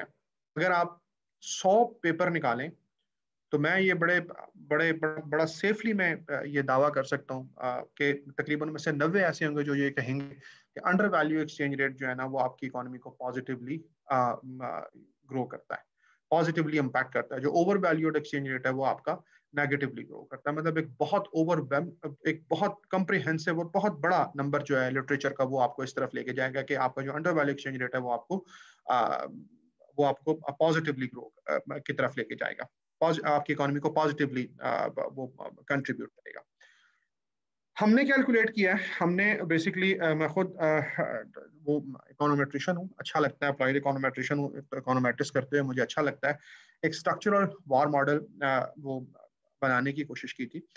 मैं बस यही स्लाइड है वो मोटी सी एक। बेसिकली अभी तक जो मैंने स्टांस लिया वो स्टांस ये लिया है कि सेंट्रल बैंक ने इंटरवेंशन करी है, सेंट्रल बैंक ने इंटरवेंशन करके इसको वो लिया है। तो मेरे लिए जो इम्पोर्टेंट था, मैंने जो कहा ना कि हर बंदा जब इक्विलिब्रियम एक्सचेंज रेट निकालेगा, ये एक्सचेंज रेट मिसअलाइनमेंट कैलकुलेट करेगा, तो उसका फोकस, उसका ऑब्जेक्टिव, उसकी मेथोडोलॉजी, उसका सैम्पलिंग डिफरेंट हो सकता है। वो जो different sample, different focus, different objective, different methodology से उसका नंबर अलग निकल सकता है। तो मेरा ऑब्जेक्टिव ये था कि सेंट्रल बैंक अगर इंटरवेंशन ना करता तो कितना एक्सचेंज रेट होता। सेंट्रल बैंक ने जो इंटरवीन किया है, हमने जितना फोकस बना के रखा है कि सेंट्रल बैंक इंटरवीन करता है। सेंट्रल बैंक को पहली तो यहाँ पे ये बात समझ लें कि ये जरूरी नहीं है कि सेंट्रल बैंक को बिल्कुल इंटरवेंशन नहीं करना चाहिए। सेंट्रल बैंक को इंटरवेंशन करना चाहिए, लेकिन वो इतना नहीं करना चाहिए कि आप एक कंसिस्टेंटली आपके मैक्रो इकोनॉमिक फंडामेंटल्स आपके ना कह रहे हो, लेकिन फिर भी आप इंटरवीन करते चले जा रहे हो। यहाँ पे मेरा फोकस क्या था कि इंटरवेंशन, तो मेरे लिए जो यहाँ पे जो इम्पोर्टेंट स्ट्रीम इक्वेशन थी और उससे भी जो इम्पोर्टेंट जो मेरा जो कोफिशिएंट है वो B65 है इंटरवेंशन के साथ। वो ये कोफिशिएंट कैलकुलेट करने के बाद मैंने इक्विलिब्रियम एक्सचेंज रेट निकालने की कोशिश की। Basically this was the result कि अगर हम इंटरवेंशन, हमने जो जनवरी 91 से एक डेटा लिया, उस वक्त 45 रुपए का नहीं, उस वक्त 25 रुपए का डॉलर था, तो तकरीबन, तो हमने उसी को हमने एक इनिशियल पीरियड लिया। तो उसके बाद हमने ये देखा कि अगर स्टेट बैंक इंटरवेंशन ना करता, स्टेट बैंक ने इंटरवेंशन करी है तो हमारा एक्सचेंज रेट तकरीबन 158-160 रुपए पे है। अगर हमारा स्टेट बैंक इंटरवेंशन ना करता तो तकरीबन 200 रुपए का एक्सचेंज रेट इस पर होना चाहिए था। कंक्लूजन इज दिस कि सेंट्रल बैंक ने इतना लंबा अरसा इंटरवीन करा है, इतना लंबा अरसा इंटरवीन करने के बाद जो वो मैनेज कर सका है वो सिर्फ ये है कि हमारा जो डॉलर है वो 150-160 रुपए पे नहीं होना चाहिए था, बल्कि 100 रुपए पे होना चाहिए था हमारा इस वक्त, without intervention, all other thing being constant, right. मतलब बहुत सारी और चीजें हैं, अगर उसको हम बीच में ना लेके आए, मैं फिर ये कह रहा हूँ बार बार के जो भी इक्विलिब्रियम एक्सचेंज रेट निकालेगा उसका फोकस डिफरेंस हो सकता है। हमारे यहाँ इस वक्त ये है कि सिर्फ हम इंटरवेंशन को देख रहे हैं। अगर आप ये अजम्पशन ले लें यहाँ पे कि जी अच्छा सेंट्रल बैंक 10% इंटरवीन करे तो कितना होगा, 15% इंटरवीन करना चाहिए या 20% इंटरवीन करना चाहिए, तो एक्सचेंज रेट का नंबर ऊपर नीचे हो सकता है। इस वक्त जो ये ग्राफ सामने बना हुआ है, ये तकरीबन जिस वक्त ये हुआ था, ये हमारा, ये हमने जब ये पब्लिश किया था तो थोड़ा सा एक हमने पब्लिक से ये भी सुनने को मिला था कि जी अच्छा आप ना वो ये कहना चाह रहे हैं जी कि डॉलर 205 रुपए का होना चाहिए। हम ये नहीं कहना चाह रहे हैं कि डॉलर 205 रुपए का होना चाहिए। हम ये कहना चाह रहे हैं कि अगर सेंट्रल बैंक इंटरवीन जीरो करे तो डॉलर 205 रुपए का होगा, राइट। तो यानी कि the take home message is that कि अगर हमने एक तो ये ग्राफ देखें, थ्रू आउट द हिस्ट्री हमने ओवर वैल्यू रखने की कोशिश की है और हमने ओवर वैल्यू रखा है, और जो हमने ओवर वैल्यू रखा है वो उस ओवर वैल्यू रखने से हमने एक्सपोर्ट्स पे हिट खाई, हमने बैलेंस ऑफ पेमेंट पे हिट खाई, हमने रिजर्व्स के ऊपर हिट खाई, हम बार बार IMF प्रोग्राम में गए, और फिर हमने अपनी ग्रोथ के ऊपर, हमने टोटल फैक्टर प्रोडक्टिविटी के ऊपर भी हमने हिट खाई, राइट।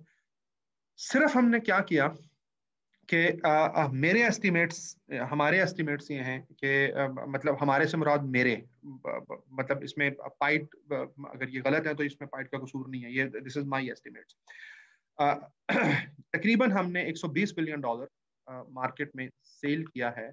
नेट सेल जो हमने जो नेट सेल नहीं, जो हमने सेल किया है $120 बिलियन किया है पिछले 20 सालों में, $120 अरब सेल किया है। और हमने बचाया क्या है कि हमारा जो डॉलर है वो 160 रुपए नहीं होना चाहिए था, बल्कि 205 रुपए होना चाहिए था। इसका मतलब ये हुआ कि जो हमने जितना ओवर वैल्यूड एक्सचेंज रेट रखा है, हमने इसको इंपोर्ट्स को सब्सिडाइज किया है, हमने अपने डिफरेंट ग्राफ्स में बताया है, और हमने अपनी कंपेटिटिवनेस भी लूज की है, हमारा ट्रेड अकाउंट भी खराब हुआ है। फिर हमने जो दूसरी रेशो हमने निकाली थी वो रिजर्व्स ओवर M0 वाली, हमने बार बार हमने बैलेंस ऑफ पेमेंट क्राइसिस के ऊपर भी हमने हिट खाई है। तो दिस सजेस्ट के SPP को जो है ना, मतलब थोड़ा सा वो जो डॉक्टर साहब ने कहा था ना वे फॉरवर्ड क्या है, हमेशा वे फॉरवर्ड ये है, हमेशा से वे फॉरवर्ड ये है। हम मतलब आज से 15 मेरा तकरीबन स्टेट बैंक के साथ, सेंट्रल बैंक के साथ 2002 से हमारा, और वो समझा हुआ है कि हमें थोड़ा सा, हमें नॉट थोड़ा सा, हमें एक्सचेंज रेट को मार्केट वैल्यू के ऊपर डिटरमिन करना चाहिए। और यही तकरीबन एक जो मार्केट एक्सचेंज रेट है, जो एक फ्री मार्केट जो वो है, और वही उसका ये है कि हमें इसको इतना ओवर वैल्यू नहीं करना चाहिए एक्सचेंज रेट को कि हमें किसी और एक्सचेंज रेट के ऊपर, किसी और इंडिकेटर के ऊपर हमें बहुत ज्यादा वो हिट खानी। Thank you very much doctor साहब, over to you sir.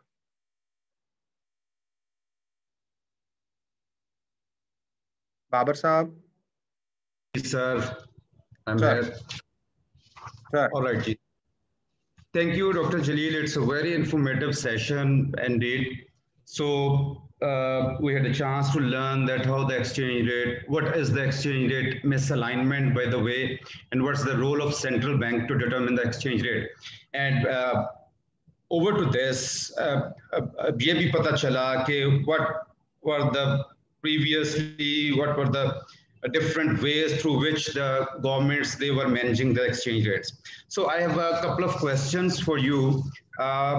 So the one question from Sakab is that why our exchange rate remains unstable over the years?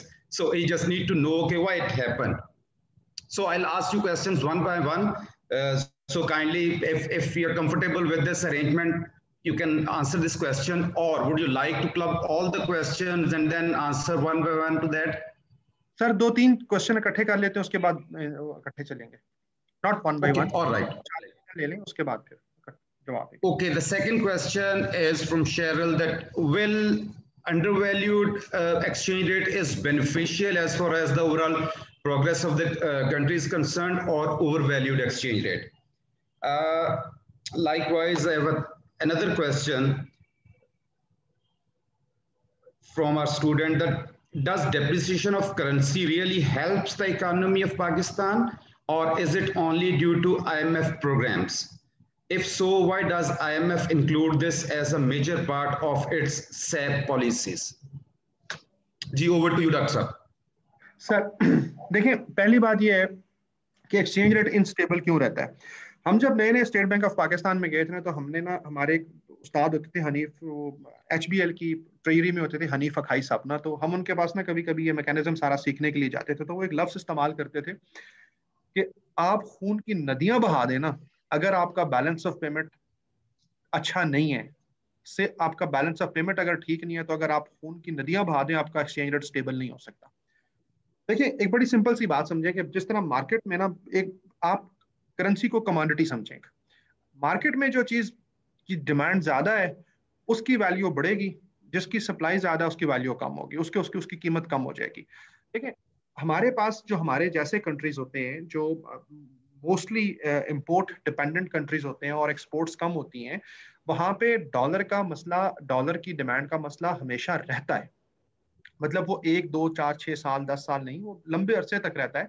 हमें एक्सपोर्ट्स हमारी कम है, और हमारे पास इंपोर्ट्स हमारी ज़्यादा हैं, ये मिसमैच रहेगा। ये मिसमैच रहेगा तो वो जो जिस करेंसी के थ्रू, जिस कमोडिटी के थ्रू हम रुपये एक्सचेंज कर रहे हैं, उसकी डिमांड हमेशा ज़्यादा होगी।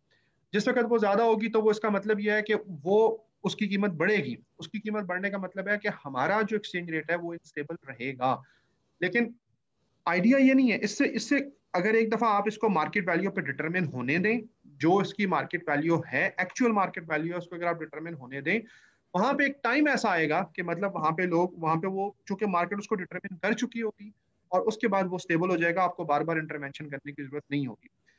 दूसरी बात यह है कि आईएमएफ डेप्रिशिएट करने के लिए इसलिए कहता है कि हमने अननेसेसरीली इंटरवीन करके हमने उसको ओवर वैल्यू रखा होता है, और हमें नजर आ रहा होता है कि यार ओवर वैल्यू रखने के लिए आपको मजीद डॉलर्स मार्केट में सेल करने पड़ेंगे।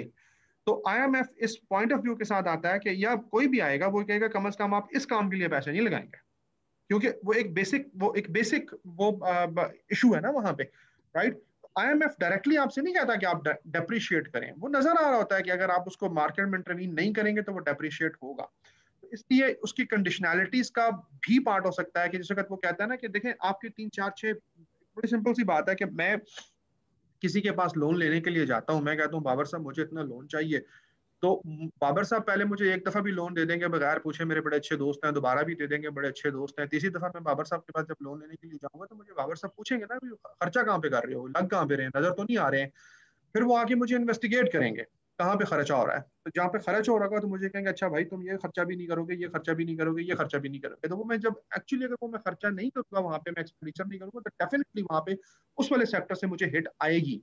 तो वो बेसिकली जिसे कहता है आपके पास डॉलर खत्म हो चुके होते हैं। आईएमएफ आपको नहीं कहता, डायरेक्टली नहीं कहता आईएमएफ के मतलब कि आप उसको डेप्रिशिएट करें। वो बेसिकली जिसे कहते वो आपको डॉलर दे रहा होता है तो आपको कह रहा होता है कि यार यहाँ पे आप इसको ओवर वैल्यू नहीं रखेंगे, तो इसका मतलब यही होता है कि आपने डेप्रिशिएट करना है। और तीसरा सवाल था कि अंडर वैल्यू, यस, लिटरेचर ये कहता है कि अंडर वैल्यू एक्सचेंज रेट आपकी इकोनॉमी को हेल्प करता है। देखिए अंडर वैल्यू एक्सचेंज रेट का मतलब क्या है कि डेफिनेटली आपकी एक्सपोर्ट्स बढ़नी चाहिए अगर आपकी एक्सपोर्ट्स कंपेटेटिव है। मतलब देखिए एक्सपोर्ट्स मेरे नज़दीक ऐसे है कि जिस तरह आपने एक दुकान खोल रखी है, तो आपकी दुकान की वो चीज़ 3 4 चीज़ों की वजह से बिकती है। उसमें इनोवेशन होनी चाहिए, उसमें पैकिंग अच्छी होनी चाहिए, वो क्वालिटी में अच्छी होनी चाहिए, और उसकी कीमत भी कम होनी चाहिए। तो एक्सचेंज रेट बेसिकली उसकी प्राइस डिटरमिन कर रहा होता है। तो अगर मतलब आप चीज़ बहुत महंगी कर दें, बहुत अच्छी कर दें, बहुत इनोवेटिव किस्म की भी हो, लेकिन वो लोगों की पहुंच से दूर हो जाए, या उसी तरह की उसी लेवल की एक चीज़ दोबारा किसी जगह से मिल रही हो, तो वो वहां से जाके खरीदेगा, ना कि मेरे से खरीदेगा। तो undervalue exchange rate overvalue exchange rate के मुकाबले में ज्यादा बेहतर होता है। मतलब वो लिटरेचर कहता है कि बड़ा अच्छा, हमने बड़ा अच्छा, तो खैर मेरी अपनी चीज़ है, मैं क्या बड़ा अच्छा कहूँ। आप हमारी वेबसाइट पे जाके देखें, हमने एक रिसेंटली एक इसी पे वो जो वो है ना, एक हमने नॉलेज ब्रीफ लिखा है, उसमें तकरीबन हमने 60 स्टडीज इकट्ठी की हैं। 60 स्टडी में सिर्फ एक स्टडी, 59 ऐसी थी स्टडीज जिसमें सिर्फ ये था कि ओवर वैल्यू एक्सचेंज रेट आपकी इकोनॉमी को बेहतर करता है, लेकिन वो कोई स्टडी थी किसी अफ्रीका की किसी कंट्री की। बाकी जो 59 स्टडीज थी वो तकरीबन ये थी कि अंडर वैल्यू एक्सचेंज रेट आपको पॉजिटिवली वो करेगा, और जो ओवर वैल्यू एक्सचेंज रेट है वो आपको नेगेटिवली हिट करेगा। Sir please next. All right, sir.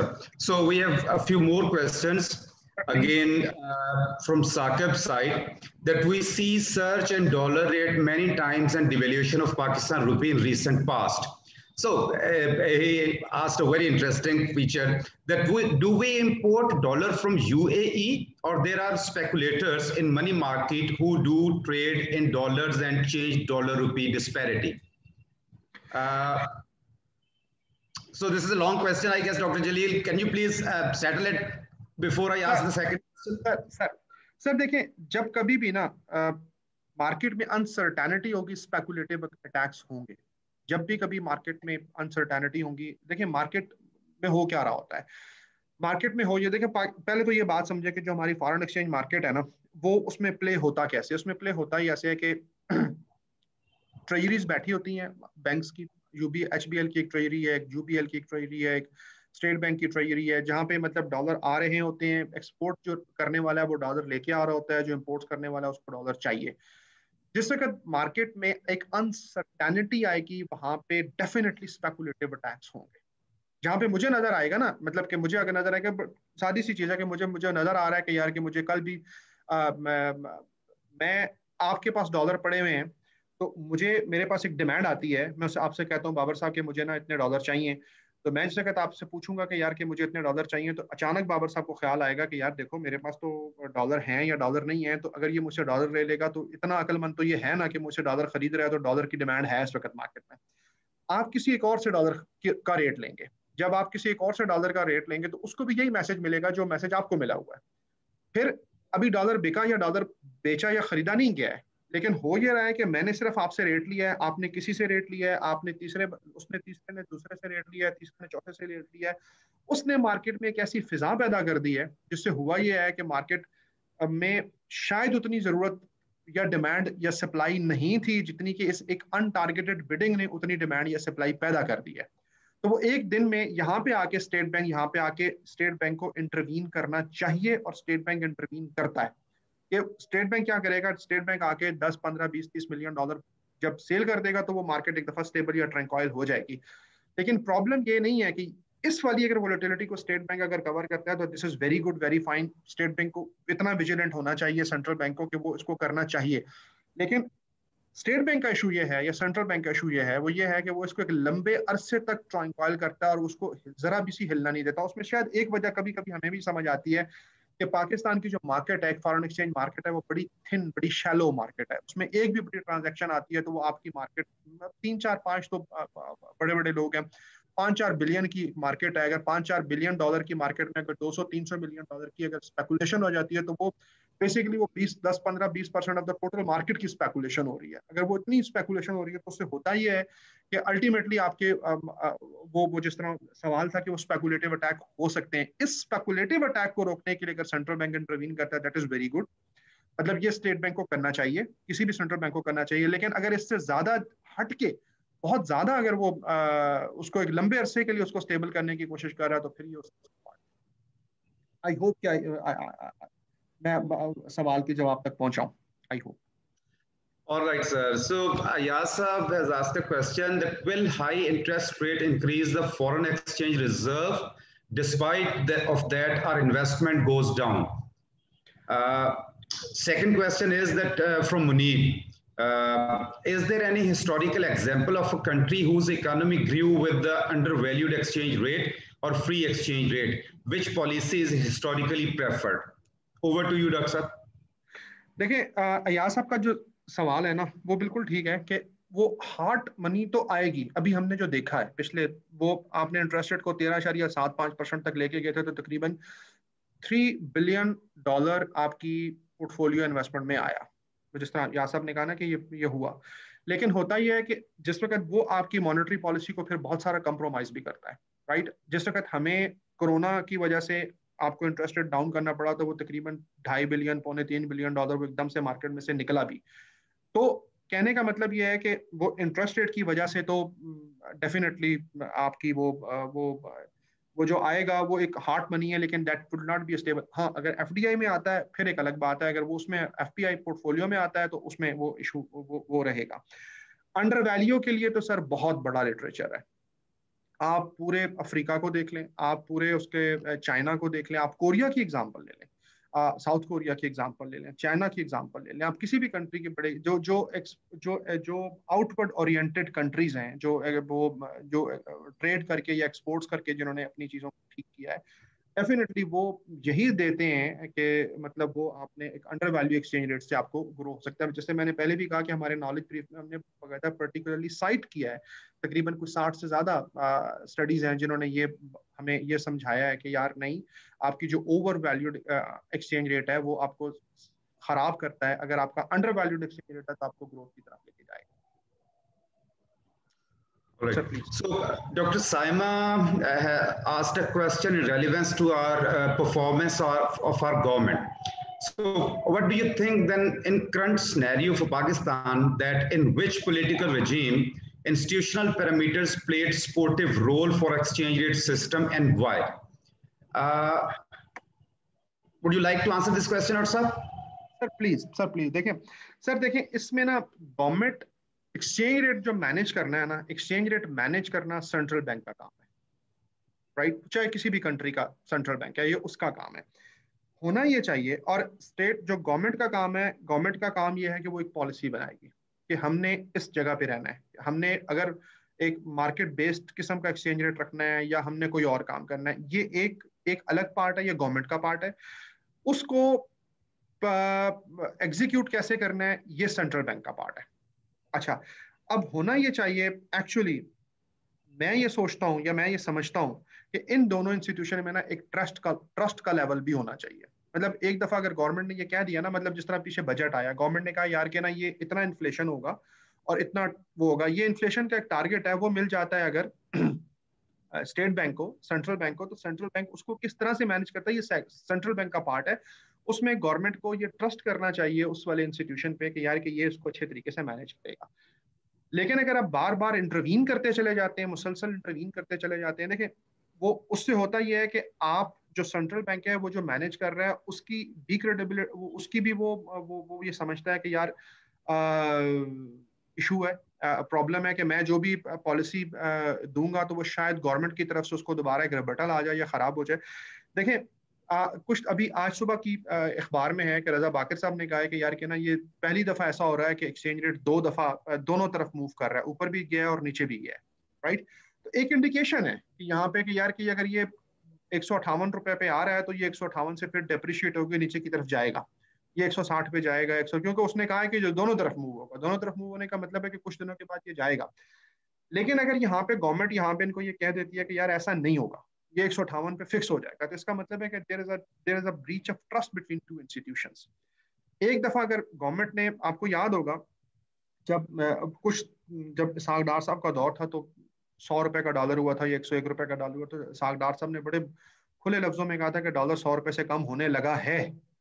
इसका मतलब क्या है, मतलब फाइनेंस मिनिस्टर का काम नहीं है ना ये वाला, तो इसका मतलब ये है कि अब वो स्टेट बैंक को जैसे भी करना पड़ा उसको 100 रुपए से नीचे लाना पड़ा, वो इंटरवीन किया।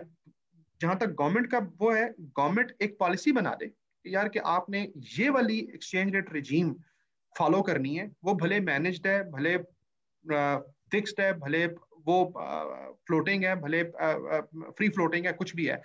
उसके बाद उसको छोड़ दे स्टेट बैंक ऑफ पाकिस्तान पे या सेंट्रल बैंक पे छोड़ दे कि यार how central bank will manage it.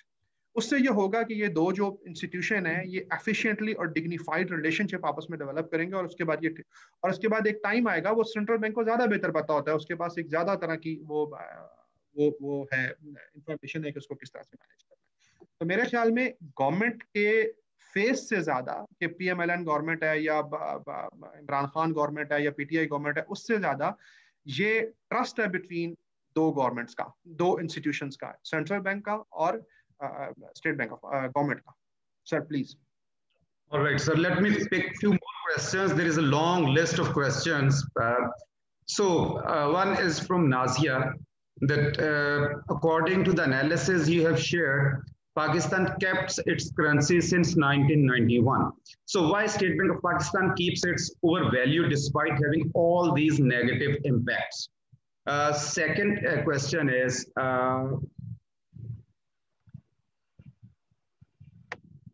this is from Dr. Uzair, that can undervalued exchange rate alone build export or forex earning capabilities? And let me pick one more for you, sir. So, Dr. Ateeb Sayyed, do you have the intervention data to verify what are you claiming? So, this is from Dr. Ateeb. So, over to you, Doctor. Okay. तीन सवाल हैं। एक doctor Uzair का, देखें export जो under value exchange rate है ये अकेला, this is one of the indicators. Again exports हैं क्या, एक्सपोर्ट्स में फिर वही दोबारा मिसाल दूंगा कि एक्सपोर्ट्स आपकी दुकान की बनाई हुई एक चीज है जो कि आपने बेचनी है किसी दूसरे बंदे को या दूसरे मुल्क को। उसमें बहुत सारी चीजें हैं, इनोवेशन है उसमें इनोवेशन है, उसमें पैकिंग है, उसमें क्वालिटी है, उसमें आपका ट्रस्ट है और blah blah blah blah. One of them is price. जो आपका जो अंडर वैल्यू एक्सचेंज रेट है ये बेसिकली आपकी प्राइस को शो कर रहा है। लेकिन अगर आप तीन चीजें इकट्ठी एक जगह पे बना भी लेते हैं, इनोवेशन कर लेते हैं, आप बांग्लादेश के साथ compete कर रहे हैं या आप इंडिया के साथ compete कर रहे हैं, तो इसका मतलब है कि आप उस लेवल की चीज बना सकते हैं। गिवन आपकी टेक्नोलॉजी उनकी टेक्नोलॉजी सेम है, आपकी स्किल उनकी स्किल सेम है, लेकिन अगर आपका एक्सचेंज रेट उनसे महंगा है, ओवर वैल्यूड है, तो आपको डेफिनेटली वो मार्केट में से आउट कर देगा।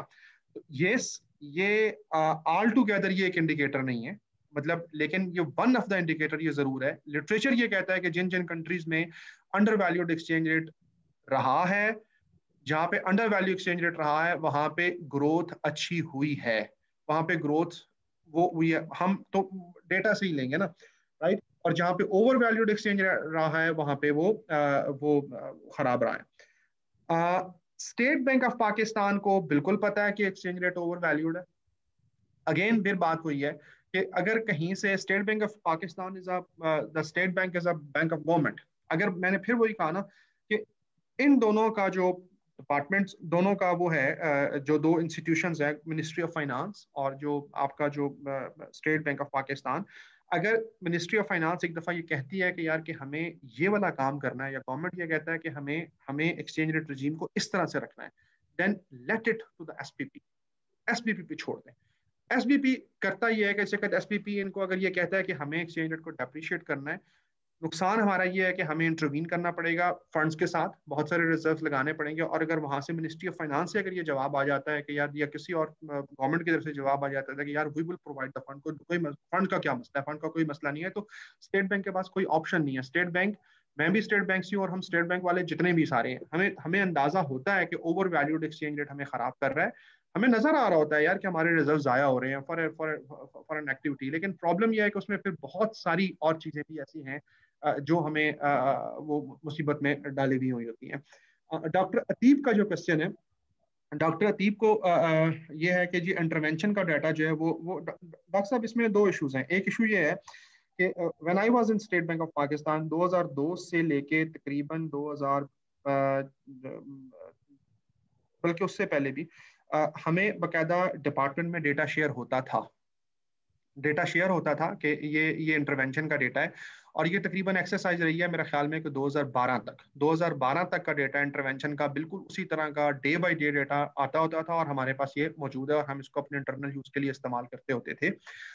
उसके बाद का जो डेटा है वो आप खुद थोड़ी सी मेहनत करके उसको कंस्ट्रक्ट कर सकते हैं। वो ये है कि आप अपने एक्सचेंज रेट का जो नंबर है, वो एक्सचेंज रेट का नंबर आप बैलेंस ऑफ पेमेंट से मैच करा लें। वो कैसे मैच होगा? मतलब एक्सचेंज जो आपके रिजर्व्स हैं, रिजर्व्स कहाँ कहाँ से बन के आ रहे होते हैं, मतलब रिजर्व्स के जो पॉजिटिव फैक्टर हैं वो 3 4 5 ही नजर आएंगे आपको। एफडीआई नजर आएगी, लोन्स नजर आएंगे, और एक्सपोर्ट्स और इंपोर्ट्स और ये नजर आएंगे। और जिससे कहते आप इसको सबको इकट्ठा करेंगे तो रेजिजुअल में एक चीज निकलेगी, वो जो रेजिजुअल में जो चीज निकलेगी वो निकलेगी फॉरेन एक्सचेंज इंटरवेंशन। तो वो आप खुद सेंट्रल बैंक में बैठे हुए हैं, आपको अंदाजा होगा कि उसको किस किस तरह से कैलकुलेट करते हैं। और उससे हमने ये किया है कि हमने जो 2012 के बाद वाला पार्ट है वो हमने उसको इंटरवेंशन को रेजिजुअल से कैलकुलेट किया है, और उसके पीछे भी हमने रेजिजुअल से कैलकुलेट करके उसको मैच कराने की कोशिश की है। वो तकरीबन ऑलमोस्ट सेम निकल रहा था। तो हमने जो 2012 वाला पार्ट है वो इंटरवेंशन का डाटा हमने उससे निकाला है, अपनी इक्वेशन से निकाला है रिजर्व्स की 2012 से लेके, और उससे पिछले वाला डाटा हमारे पास जो कि हमें मिलता था वो हमारे पास था, तो हम उसको अपना यूज करते होते थे। ये डॉक्टर अतीब साहब के लिए। All right, Doctor. Thank you. So, एक मैं question club करूँगा. Number of audience they ask the same question that when we have a negligible export, then why undervalued exchange rate would be better for our economy? And one more last question that is in reference to the relation of current government with the state bank and the previous governments with the state bank. So Shehbaz asked that government trust on its central bank is the key, that how you see the trust level in present government and the last one. Over to you, Dr. Sir. देखिए जो है ना, हमारी exports इसलिए कम नहीं है कि हमने देखिए एक्सपोर्ट्स का बहुत सारी अगेन वो है ना चीज है। सिर्फ एक्सपोर्ट्स पे ना जाएं आप, ट्रेड ट्रेड डेफिसिट पे जाएं, जिसे कहते हैं आप अंडर वैल्यू ओवर वैल्यू कर रहे होते हैं ना एक्सचेंज रेट को। ओवर वैल्यू करने का मतलब यह है कि आप बेसिकली इंपोर्ट को सस्ता कर रहे हैं और एक्सपोर्ट्स को महंगा कर रहे हैं। ठीक है, अब अंडर वैल्यू एक्सचेंज रेट आप रख रहे होते हैं, तो अंडर वैल्यू एक्सचेंज रेट का मतलब ये होता है कि आप इंपोर्ट को महंगा कर रहे हैं और एक्सपोर्ट्स को सस्ता कर रहे हैं। ओवरऑल देखिए, आपकी एक्सपोर्ट्स सस्ती हैं, आपकी इंपोर्ट्स कम, आपकी एक्सपोर्ट्स कम है और आपकी इंपोर्ट है ही नहीं, तो फिर भी आपको बेनिफिट ही है ना, डॉलर तो आ ही रहे हैं। लेकिन अगर आपकी इंपोर्ट्स बहुत थोड़ी हैं और एक्सपोर्ट्स बहुत भी थोड़ी हैं तो कोई मसला नहीं है, लेकिन प्रॉब्लम तब शुरू होता है कि आपकी एक्सपोर्ट्स भी कम आ रही हो और बहुत ज्यादा इंपोर्ट हो रही हो, जिसे कहते हैं आप अंडर वैल्यू रखते हैं। तो अगर आपकी कैपेसिटी नहीं भी है एक्सपोर्ट्स करने की, तो कम से कम एक इम्पैक्ट जरूर पड़ेगा कि आपकी इंपोर्ट्स कम होंगी। अगर इंपोर्ट्स कम होंगी तो उससे आपका ट्रेड डेफिसिट, ओवरऑल आपका बैलेंस ऑफ पेमेंट ठीक होगा। बेसिकली तो हमें अपना बैलेंस ऑफ पेमेंट ठीक करना है ना, मतलब बेसिकली ये तो नहीं है कि मतलब हमारे पास अगर लेट्स से कि हम एक्सपोर्ट्स नहीं कर सकते, हमारे पास बिजली का इशू है, हमारे पास इलेक्ट्रिसिटी का पावर का इशू है, हमारे पास कैपेसिटी का इशू है, इनोवेशन का इशू है, हम बना ही नहीं सकते हैं। लेकिन कम अज कम इससे ये जरूर होगा कि हमारी इंपोर्ट्स कम हो जाएंगी और उससे हमें क्या होगा कि हमें ओवरऑल हमारा जो बैलेंस ऑफ पेमेंट है वो हमारा ठीक हो रहा होगा। रिलेशनशिप यार सिंपल ना, रिलेशनशिप ना कैलकुलेट करने के लिए ना बस सिंपल ये देख लो कि पिछले कितने सेंट्रल बैंक के गवर्नर हैं जिन्होंने अपना टेन्योर पूरा किया। मतलब वो ये भी एक इंडिकेटर ही होता है कि ओवरऑल पॉलिसीज कैसी चल रही होती हैं। मेनली दोनों इंस्टीट्यूशंस का ओवरऑल रिलेशनशिप ठीक होता है। I am talking about only one particular policy. जो एक्सचेंज रेट का नंबर है, ये number basically mostly politically motivated होता है। देखिए, आपको दुनिया जहान में आप कोई भी उठा लेना, कॉटन की क्या प्रोडक्शन जा रही है, राइस की क्या प्रोडक्शन जा रही है, गन्ना किस तरह प्रोड्यूस हो रहा है, फलाना क्या हो रहा है, आपको दो तीन चीजें अखबार में नजर आएंगी और दो तीन चीजें लोगों की जुबान पे नजर आएंगी। जी आटा महंगा हो गया है तो एक्सचेंज रेट महंगा हो गया है। तो एक्सचेंज रेट का जो नंबर है ये मोस्टली बेसिकली पोलिटिकली मोटिवेटेड होता है। इस ये भी गवर्नमेंट चूंकि वो पॉलिटिकल फेस बचाना चाह रही होती है, तो वो ओवरऑल इसको जो है ना, इसको गवर्नमेंट का ये ख्याल होता है कि एक्सचेंज रेट को जरा ओवर वैल्यू ही रहना चाहिए, जरा उसकी बल्ले बल्ले रहती है। और ये होता है, मतलब आप खुद बीइंग स्टूडेंट ऑफ इकोनॉमिक्स भी आपको बाज़ औक़ात आप किसी न किसी जगह पे कह रहे होंगे, देखो यार एक्सचेंज रेट इतने का था तो अब इतने का हो गया है। तो मतलब, लेकिन अगर आपने एग्जैक्ट रिलेशनशिप वो करने हैं तो वो आप बाकी जो मैंने इंडिकेटर बताया वो भी जरा एक बेहतर वाला इंडिकेटर है। एक दौर ऐसा था कि इसहाक डार साहब का, तो हमारे गवर्नर थे, एक्टिंग गवर्नर थे, मतलब याद होगा आपको, तो उन्होंने कुछ 6-7% एक दिन में एक्सचेंज रेट डिवैल्यू किया था, डेप्रिशिएट किया था। वो बड़े रियाज रियाजुद्दीन साहब, नाम ले रहा हूँ मैं, बड़ी इज्जत करते हैं हम उनकी, बड़ा ह्यूज रिकॉर्ड है हम लोगों का, हम हमारे लोगों हमारा उनके लिए।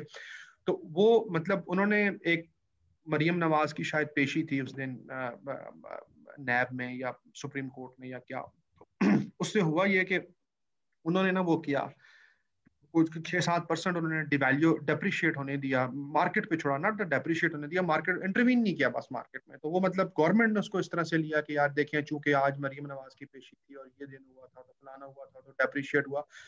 देन एक कमेटी कॉन्स्टिट्यूट हुई थी बकायदा कि यार के ये आपने उस दिन ही क्यों किया और ऐसे ही क्यों किया और ऐसे ही क्यों हुआ। तो मतलब कहने का मतलब ये है कि यार इंस्टीट्यूशंस में ये चीजें चलती रहती हैं, लेकिन मतलब सिर्फ उसी हद तक चलनी चाहिए जहां तक कम से कम आपकी इकोनॉमी को ना हो। मतलब हमारा जो एज एन इकोनॉमिस्ट, मैं एक्सटर्नल सेक्टर को बड़े गौर से देखता हूँ, या मेरी ट्रेनिंग ऐसी एक्सटर्नल सेक्टर वाली, मैं मतलब इस पे कन्विंस्ड हूँ कि स्टेट बैंक इस वक्त और मुसलसल इसको थोड़ा सा इसको उस पर जाने दे, अपने मार्केट वैल्यू पे जाने दे, इससे कोई क़यामत नहीं आती, इससे ज्यादा कोई क़यामत नहीं आती जितनी आ चुकी है। Sir, this is from my side.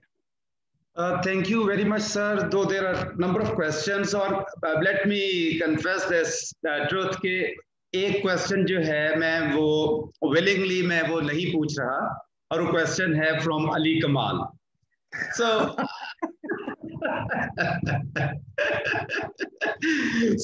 I would love to have another session with Ali Kamal, because sure, Ali Kamal has certain reservations on the underlying assumptions which he weighed are wrong. So he asked me that if you allow, I can explain it on the floor. So ये मैं question pose नहीं कर रहा है, and I would love कि Ali Kamal के साथ मैं एक और session arrange करूँ for the students and for the audience. इसका follow-up session to you.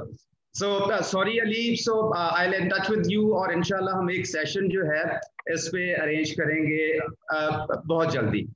So thank you very much doctor Jalil, आपने बहुत सारी जो हमारी क्यूरीज थी, जो हमारी back of the mind fears थे, उनको एड्रेस किया. Though certain fears are still there, but at least at certain point certain clarity जो है वो आई. एंड होपफुली स्टूडेंट्स का हमने अरेंज किया हुआ था अपना अलहदा से, उनकी तरफ से भी क्वेश्चन आए. और आई वुड लव कि हम इस तरह के सेशंस जो हैं government college, university, department of economics and part की कोलैबोरेशन जो है इन कमिंग डेज भी इसी तरह से चलती रहेगी.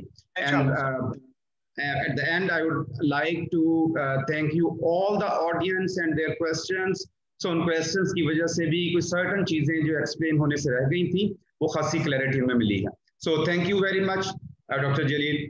Thank you very much Babar साहब, बहुत शुक्रिया. Thank you to doctor Saima Sarwar and thank you to Mahbubul Haq society जिन्होंने ये सारा ये अरेंज किया. बहुत शुक्रिया जी. Thank you. And on a lighter note, last में आपने बार बार मेरे पास आए कर्जा लेने के लिए और मुझे फील हुआ कि मैं शायद बहुत कोई अमीर बंदा हूँ. Very much for giving that is for a certain time कि जनाब जलील साहब मेरे पास बार बार कर्जा लेने आ रहे हैं, वो भी डॉलर्स में. Thank you so much. बहुत शुक्रिया सर जी. So love. Thank you.